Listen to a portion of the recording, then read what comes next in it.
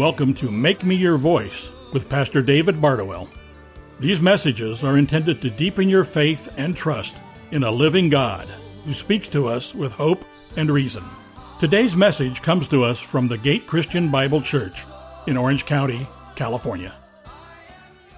On October 14th, 1987, Jessica McClure, an 18-month-old baby from Midland, Texas, fell into a well. Over 400 people took part in her 58-hour rescue attempt, which was spurred on by her cries of anguish that could be clearly heard at ground level through a pipe. And the rescuers decided the rescue must have two phases.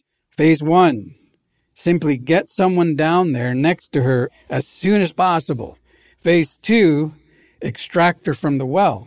Phase 1 was driven by the knowledge that people tend to do and think strange things when they're trapped alone in a dark, scary place for long periods of time with no one to talk to. They get disoriented.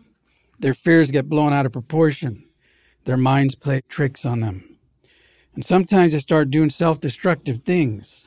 And sometimes they just give up. But the rescuers knew that if they didn't get someone down there soon, there would be no hope for Jessica. Well, thank God Jessica made it out safely.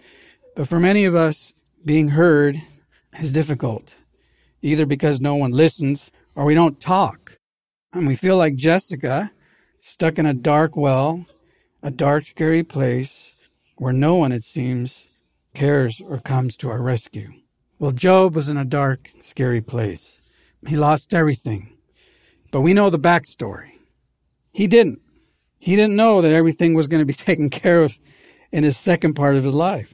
The one person he relied on, his wife, was so distraught that she couldn't help him. So then Job reached out to his friends, who at times were helpful, but most of the time they were harmful. And this is when Job reached out to God, and God came through. Finding Hope in Suffering, Part 8. This is the last part of the Job series. What can I learn from Job about suffering? And the first thing we need to learn, trust God no matter what. Trust God no matter what. Trust is extremely important when it comes to your faith in God. But I want to tell you today that trust is not exactly the same as belief. I can believe in something and still not trust it. Have you heard of the trust fall? You know, when someone stands behind you and says, hey, trust me that I'm going to catch you from that high place when you fall backwards. Well, there's a reason why it's not called the belief fall. Because you might believe in your head that person is going to come through and catch you, but in your heart, you don't trust that that person will. See, trust is having confidence in the reliability of the person you believe in. And it's sometimes just a difference of a few inches from here to here. That's why the Bible says, very famous verse, read it with me, trust in the Lord with all your heart and lean not in your own understanding. See, there's a difference. When you trust the Lord, it's in your heart. There's a confidence, a reliability. And don't lean on your own understanding because our minds play tricks on us. Job had deep knowledge of God. He spoke deep truths about God, even in the midst of his pain. But the question is, did Job trust God? Did he have confidence in his heart about the reliability of God and his word? I believe he did. Because in the midst of his pain, he was able to say this, I know that my Redeemer lives. And after my skin has been destroyed, I will see God in my flesh. I know, and that means not just a head knowledge. It's an experiential knowledge. I know that my Redeemer lives, and I trust in my heart that one day I will see him face to face, that God will come through. He will catch me when I fall, and not come through for somebody else, come through for me. There's a big difference. Like a lot of times, even when I preach and I'm writing something in my sermon or I'm saying something out loud as I am now, am I just saying it for you or do I believe it for me? When you say a verse, someone's going through a hay and you go, you know what, let me pray for you. And by the way, really, you got to trust God with all your heart, man. I mean, I know you're going through a lot of stuff, but he'll come through. Do you mean it for that person or also for you?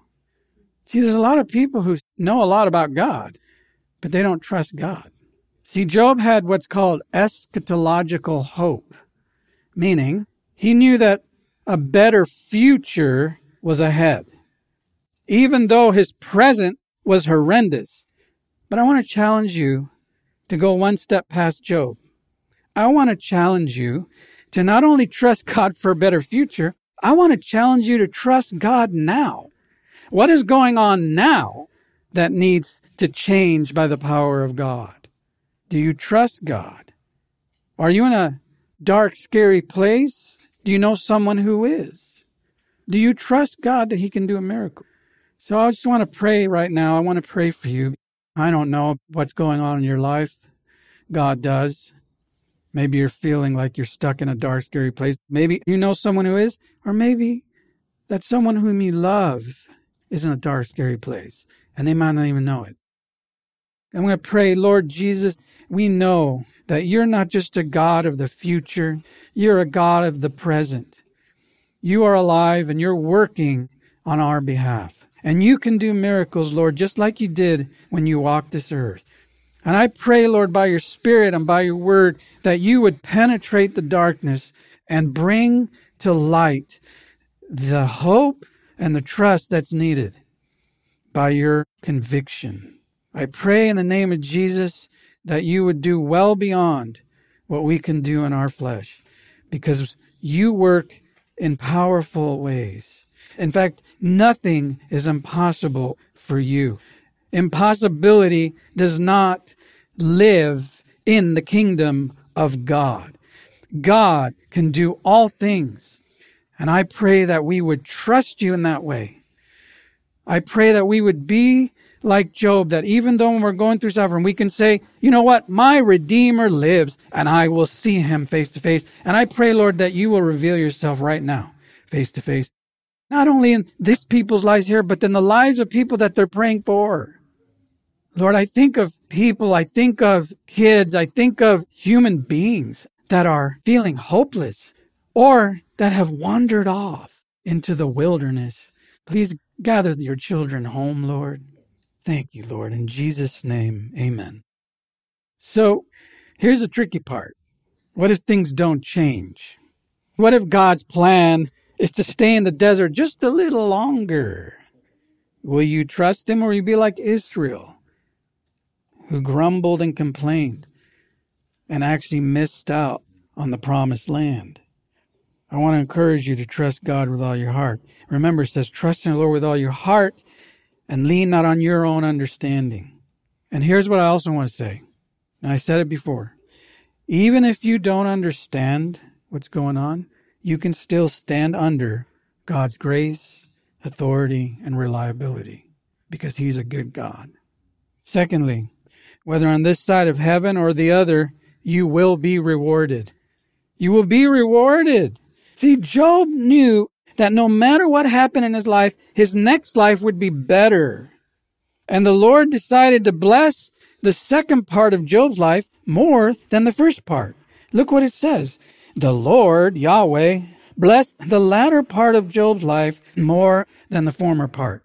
So if you have your Bibles, turn to Job 42 and verse 10. The Lord restored the fortunes of Job when he prayed for his friends, and the Lord increased all that Job had twofold. Now, raise your hand if you've ever heard a sermon that said, see, it wasn't until Job prayed for his friends that God blessed him. Have you ever heard that?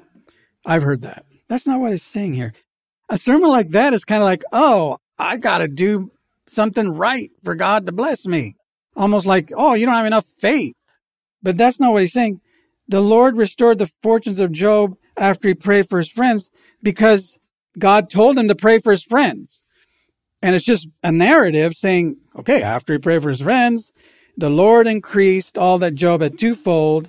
And then all his brothers and all his sisters and all who had come, known him before, came to him. And they ate bread with him in his house.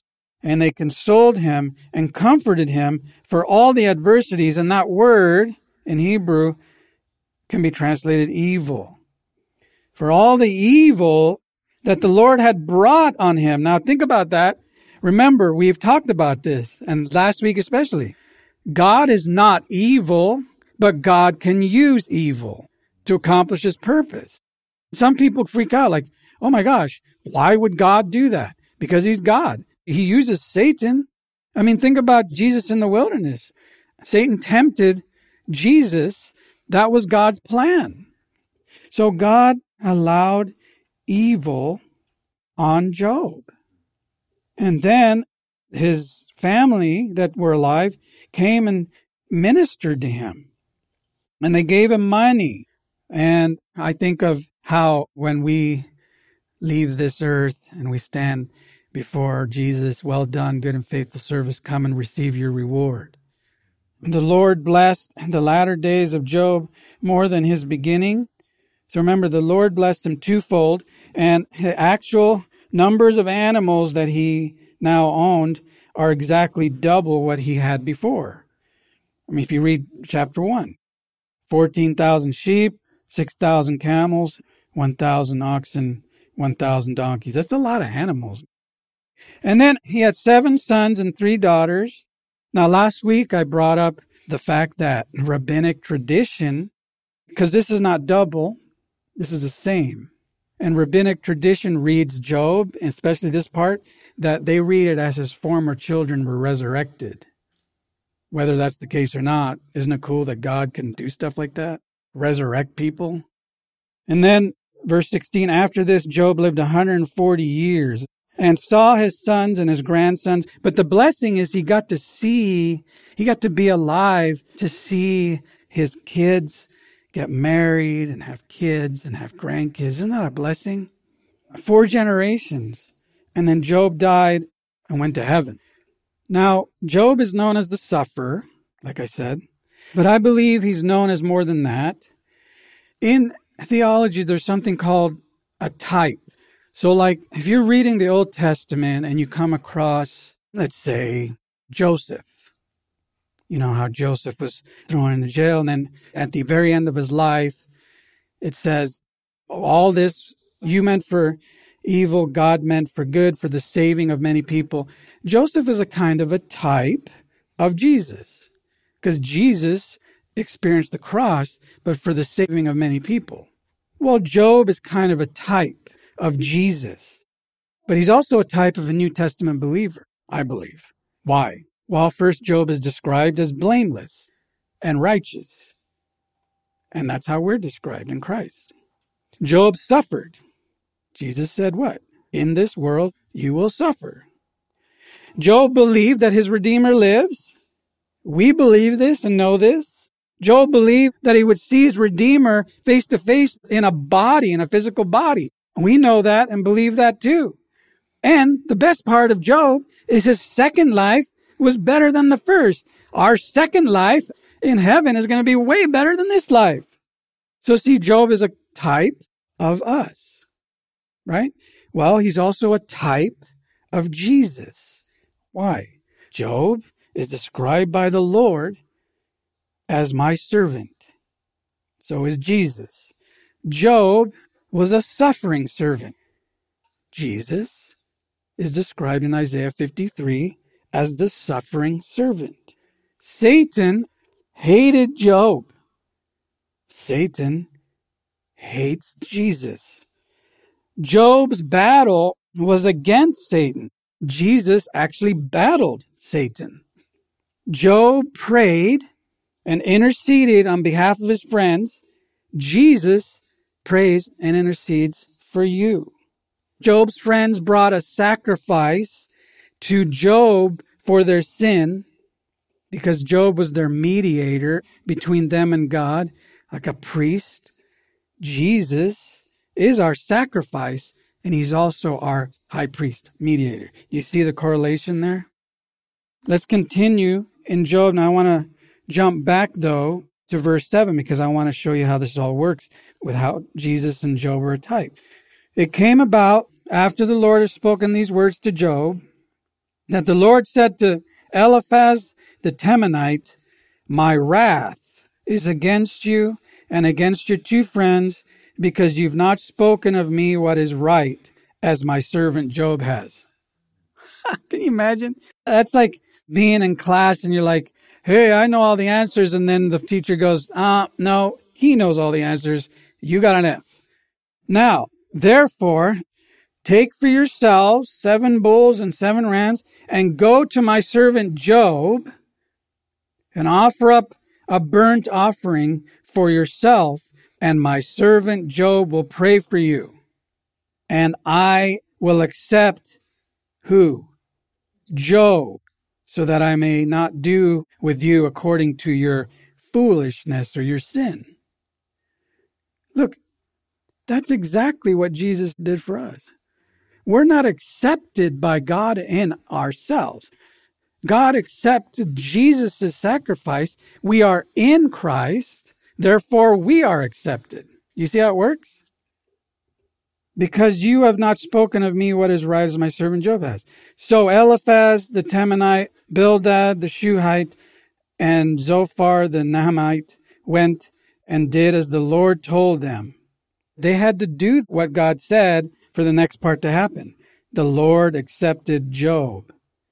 Isn't that interesting? If someone to ask you, what is God's will for my life? What's the first thing you should say? Have you placed your faith in Jesus Christ as your Lord and Savior? Because if they haven't done that, they ain't going to get anything else right. Jesus said, God's will is that you believe in me. If someone doesn't believe in Jesus, God's Son, they can't move on to anything else. They can bring as many bulls and sacrifices as they want and try really hard, but they're not doing God's will. Does that make sense? And you need to help people understand this.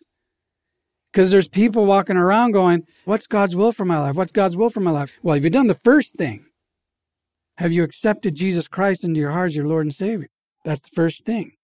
See, on this side of heaven, we're all going to experience pain, suffering, and death. But on the other side, you're going to experience eternal joy, prosperity, and life. Here's the catch. It's on this side of heaven that you have to make that decision. There's some people who came out, and it's called universalism. God loves everybody, therefore you're okay. You can do whatever you want on this side of heaven. God loves you, died for you, so you're already accepted. That's a bunch of malarkey. That's heresy. Why did Jesus talk about anything on this side of heaven then? If everybody just gets to heaven. It's on this side of heaven that you have to make a decision for or against Christ. Hopefully it's for Christ. Because Job's friends did what the Lord told them, then they were accepted. And if you do, if you believe, as God's will for you is, you're going to receive all the blessings that come with eternal life. And guess what? You're going to receive this too. Proverbs 18:24. One who has unreliable friends soon comes to ruin, but there is a friend who sticks closer than a brother. There's some debate. We can get into a theological debate that Solomon, when he wrote this proverb, he might not have intended to refer to Jesus. But don't we know now that Jesus has called us his friends? And he's proved himself to be the best and most reliable friend we will ever have? That's why it's so important to have Christ as your friend and as your brother, because then you become a part of his family, and he cares for his family. He cares for and shepherds us. And then third, because of that, don't be afraid to talk to God about your problem. Do you talk to God about your problems? I talk to God about all kinds of problems. You have a friend who wants to talk to you, and he wants you to talk to him. His name is Jesus. He is my best friend. But I only know him as my best friend through suffering. Because when things are good, I don't talk to Jesus much, sadly. When things are going south, I'm on my knees. Look, we all have problems. Some of us just don't know what they are.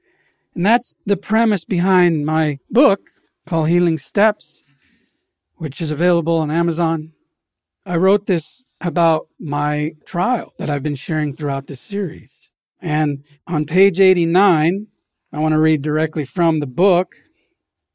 The night was dark, driving home on the canyon road from a 12-step meeting.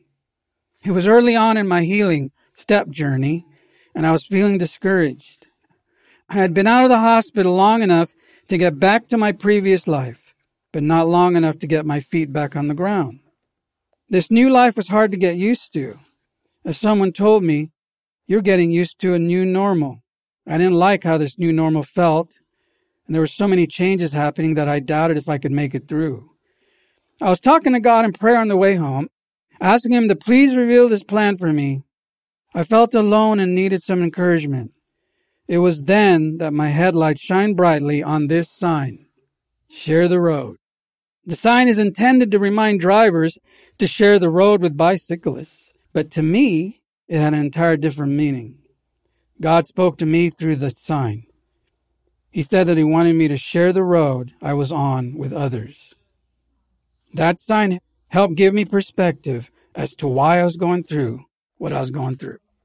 See, some miss the signs. I always pray, God, teach me what you want me to learn quickly, because I don't want to walk around the desert for 40 years.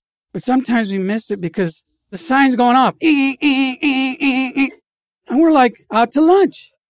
The Bible says that God comforts us in our trouble so that we can comfort others. And the worst thing you can do is keep your hurt inside.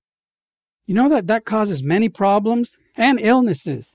Do you know that unresolved guilt, shame, and anger can cause depression? They can also cause destructive behavior such as excessive drinking, self-medication, drug abuse, eating disorders, obesity, and blindness. Yes, blindness.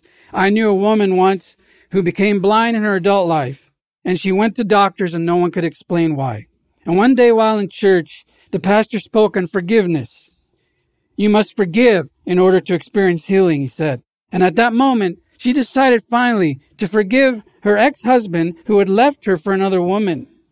She decided to trust God to take care of everything. She was tired of carrying this resentment and anger, and at that moment, her sight came back. The emotional pain had manifested itself as blindness. Now, let me stop and say something very important. Trust and forgiveness are not the same. You catch that? Trust is earned. Forgiveness is a gift to you. Unforgiveness is like drinking poison and waiting for the other person to die. One of my favorite stories in the Bible is about a man who was born blind. His name is Bartimaeus. I call him Bart. One day, Jesus came into town, and nothing was going to stop Bart from the possibility of being healed. Even when his friends tried to discourage him from going, he didn't listen to them. He fought his way through the crowd, and there he was standing before Jesus. And Jesus, the one who could heal, looked at Bart and asked a very interesting question. Bart, what do you want me to do for you? What? Can't you see that I'm blind, Jesus? I want to see.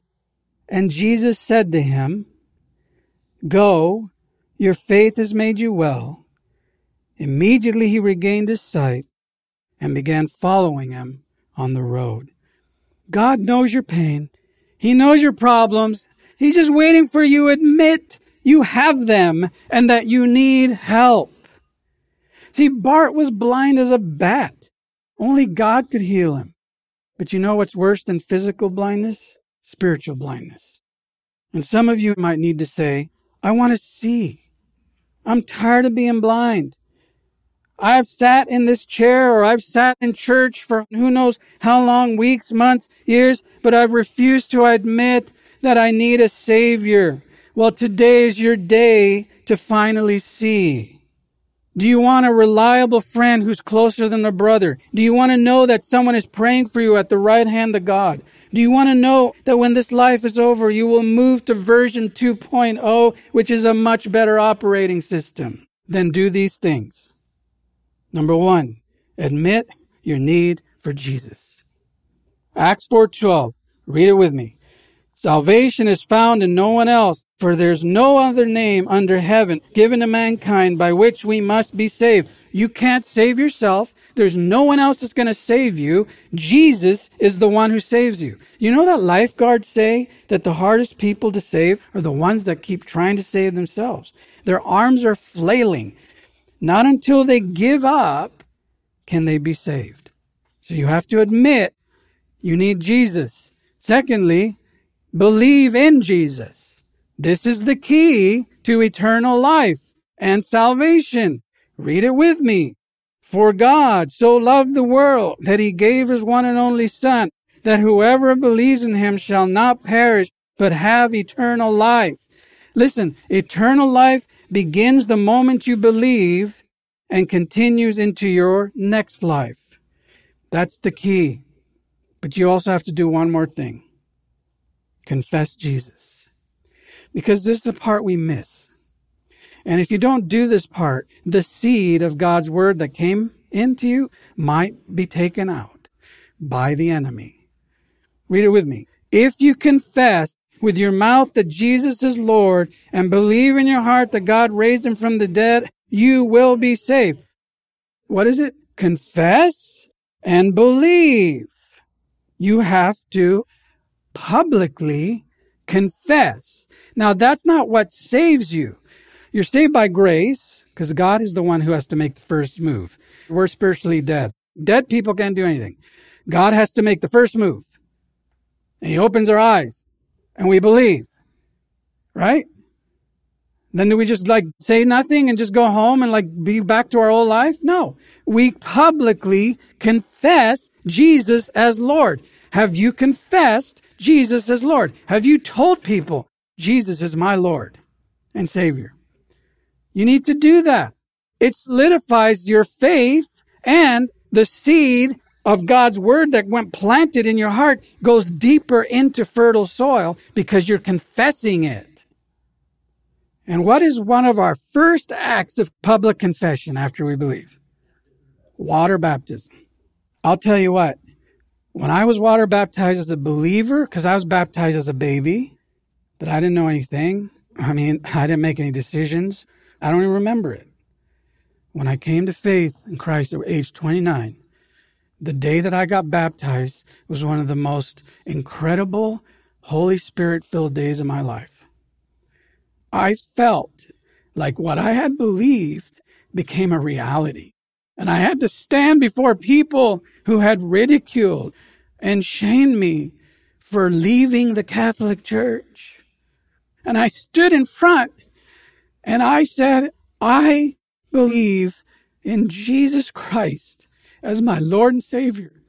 I go to church not to get saved. I go to church because I love God and I love God's people and I need to be with his people. But it's not about going to church. It's about coming to Christ. And that day was powerful. And I was no longer ashamed. Because of that day, I was able to stand and begin standing in front of crowds of people. And I'll never forget the day they asked me at Saddleback Church to stand through 4 services and share my testimony. I might have done it, but that day made it real. If you haven't been baptized as a believer, I want to baptize you. You need to let me know. You say, Pastor David, I want to be baptized. And we'll make it happen. Now, I don't know about you. I've learned a lot from the book of Job. I've learned that I can find hope in suffering because Jesus suffered and he understands what I'm going through. And I can talk to God all the time, anytime. But you know what the best part is? I learned that my second life is going to be awesome. And that's the hope we have, the eschatological hope in God's future. And I ask you, Lord, that you would do that in our life. In Jesus' name, amen. Pastor David Bardowell's message reminds us that God speaks to us with hope and reason so that we can be his voice in this world. Please join us again for Make Me Your Voice, a ministry of the Gate Christian Bible Church in Orange County, California. We would love to have you join us for a Sunday service. For more information or to find our location, please visit thegatecbc.com.